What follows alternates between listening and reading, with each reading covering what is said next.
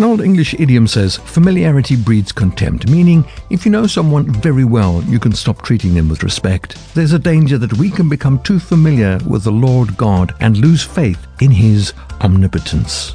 Jesus did many miracles in Galilee, yet in Nazareth, his hometown where he played in the streets as a child, attended the synagogue and learned his trade, people said, "Isn't this Jesus, the son of a carpenter?"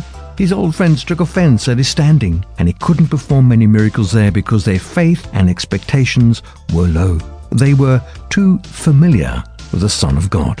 May we use God's name with reverence, respect, and fear, never becoming too familiar or hally with Almighty God, though He calls us friends. Let's respect, revere, and love the Lord as we trust Him to work miracles in our lives.